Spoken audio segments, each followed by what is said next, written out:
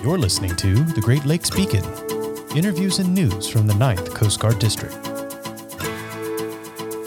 Hello, everyone. This is LT Fulmer here with Admiral Cottrell. She interviewed another crew from Station Erie, Pennsylvania this week. Another remarkable case out of the great state of Pennsylvania. A boat with 10 people on board, including a 2-year-old and a 5-year-old, started sinking near Presque Isle, Erie, Pennsylvania. And the crew were able to get all 10 persons out of the water, including those 2 little children. So, ma'am, as a previous coxswain yourself, what would be going through your mind if you were BM2 Gonzales or BM3 Odor and saw 10 people in the water? Well, I would be thinking about, making sure I kept track of everybody.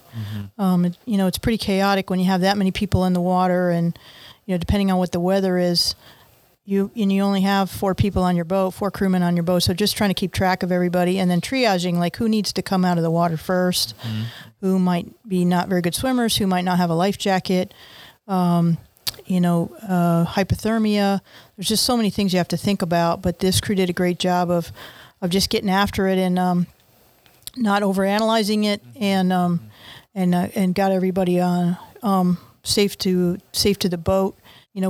We don't get a lot of these kinds of rescues where we get everyone just because of the way the water is, and it's just very unforgiving here. So this crew did a great job. They did, and they worked really well as a team, right? Because the coxswain has a lot going on, and that he or she has to rely on the other persons in the boat with him. Sure. So I guess let's take this thought experiment a little bit farther. So what do you think those 10 people were thinking? I'm pretty sure they were pretty relieved to see the blue light show up and people start pulling them out of the water. I think you can the lakes. You can go out on a really nice day and everything can be perfect, and in a matter of seconds things can be tragic, but fortunately for these folks, the tragedy turned into a good ending for them. But that's not always the case. Right, and Lake Erie in particular, right? Absolutely. It can get really snotty really fast. That's right. Yeah. So on this case, we had BM2 Gonzales, BM3 Odor, BM3 Donaldson, and MK3 Corey Stewart. You'll only hear the voices of... I should say you won't hear the voice of BM3 Donaldson. We need to wish him congratulations. He and his wife welcomed a baby son into the world. Was on the case, but was not here for the call. So please enjoy. I'd like to start with BM2 Gonzales. If you could give us your perspective of the case and your role in that. Roger, Admiral. Good afternoon, Zoe. I was the coxswain on board the 45 response boat medium for this evolution. I had Petty Officer Old Door, my breaking coxswain at the helm during the evolution, and I was just on the deck assisting with the crew members of retrieving the 10 people out of the water, as well as facilitating and assisting my breaking coxswain at the helm. As soon as we got on scene, the case turned quick. It was a vessel taking on water, and as soon as we got on the boat, we launched pretty quick. The vessel sunk in a matter of minutes. We got on scene. As soon as we got right outside the channel, as soon as we got on scene, we quickly assessed the situation. We went right into action and started recovering the 10 people out of the water. Obviously focusing on the people that weren't wearing life jackets or the people that were having trouble treading water at that point. We got all the people on board and got the kids on board safely. From there, we immediately started going to assessing first aid and seeing who needed to be treated. There was one older lady on board that was suffering from what appears maybe some mild hypothermia with some shock. So we started to treat for that as well. We started making preps and to get back into shore to transfer her to EMS. It was a pretty quick evolution. My crew did a great job. We kicked right into action and got the job done. It was very rewarding and a very good evolution. So give me a little bit of background. This boat, did Sector call you, or did you guys get the call directly? I can't really. If Sector called us, or if it came through dispatch. Yeah, well, I'm not 100% sure. But yeah, I want to say we got notified by a Good Samaritan over the radio because there was a Good Samaritan on out there as well. I'm not sure if Sector called us or the Good Sam called us directly. Okay. And then what kind of boat was it? I was a 22-foot pontoon boat. It was a rental boat. 10 people rented it from one of the local rental companies here.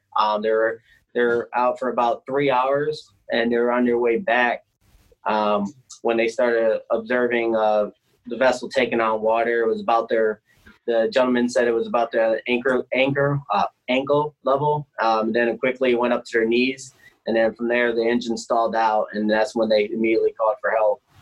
And then, like I said, shortly after that, the boat started to capsize. Wow. Okay. Good. And then how far of a transit was that for you guys?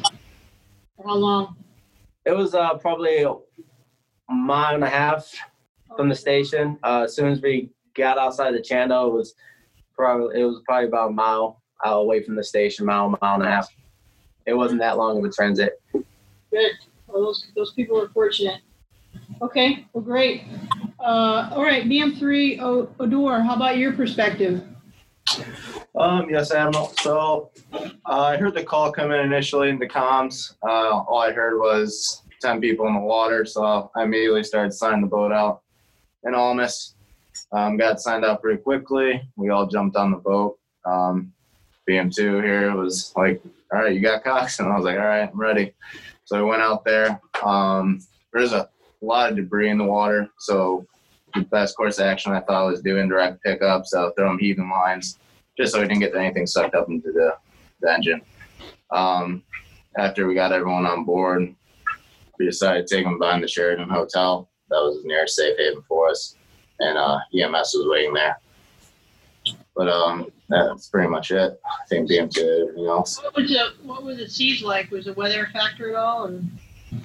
I'm sorry, I couldn't hear you, Admiral. Was it weather a factor at all? Or how was the sea state? Oh, it was very calm out, luckily. Good. And then I think this was the case. I heard they didn't have enough life jackets for everybody. Is that right? Yes, I believe there are some people without life jackets. Okay. All right. Good. And I have another question, but I can't think of what it is right now. I'll come back to that. So, MK3 Stewart, your perspective? Yes, Admiral. No, we got the call.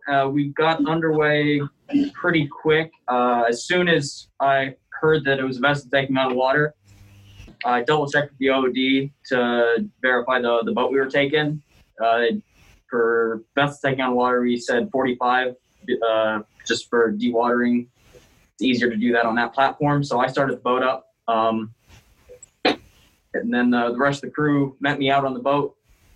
Got underway within a couple minutes, arrived on scene a couple minutes later than that. And once we got there, like they said, the boat was already capsized, people in the water. And myself and BM3 Donaldson grabbed some heaving lines, went into the recess and started tossing them to the people and pulling them out and checking their status and handing them off to BM2 Gonzalez here and getting them into the survivors compartment or up on the deck or the cabin. Just continue to assess them, and like they said, we just took them behind the Sheraton Hotel because that's the best spot for our AOR for medical cases. But, great. And then Chief Heitzer, you got anything to add? Well, Admiral, my role is the easiest. I got a phone call saying we're launching to respond to a vessel taking on water, and the next phone call, probably 15 minutes later, was all persons in the water recovered, and we're en route to meet EMS ashore. So this case was rather notable because the crew was from initial notification to on scene pulling people out of the water was just about 10 minutes, which is pretty quick. And then getting everybody on board and ashore happened within the hour. So 10 10 people on this boat. 2 of them were children.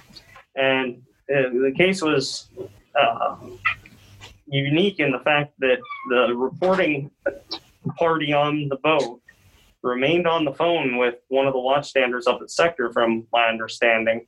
Well, the water came up over the deck, up over their ankles, up over their knees, over their waist. And then the last that the watchstander heard was, "We're now floating in the water." And as they were saying that, they were also saying, "We see your boat on scene, come to get us." So between BM2 Gonzalez's crew and the Good Samaritan on scene, potential for this case to really go sideways and some children and 10 people to get hurt really was mitigated quick by their outstanding response. Yeah, absolutely. That's a quick response, and we love to see that here in the district. And you know, at Station Erie there, you guys have been having some really good cases, really good response times. So we really appreciate that a lot. It's the right culture, you know, the bias for action. So definitely living up to Coast Guard core values. And Captain Littlejohn, do you have anything you want to add? Yes, ma'am. Thank you. I'm just really proud of the crew and their quick thinking and quick actions, which resulted in this really profoundly significant accomplishment. I mean, when you think about 10 people, I mean, saving just one life is a significant accomplishment, but saving 10 people is just amazing. So just really great job, guys. I'm really proud of you. Yes. Yeah, you know. So do you guys have any questions for me? Anything you want to add about the case you had this morning, as long as I got you on the phone? Well, Admiral, the case was from last evening, the 3 cases, and again, outstanding response times and action by the crew of Station Erie. I think District 9 is unique in its summertime SAR activities in that, you know, the rest of the Coast Guard has warmer water. Up here in D9, we still have to deal with colder water, even in the summertime.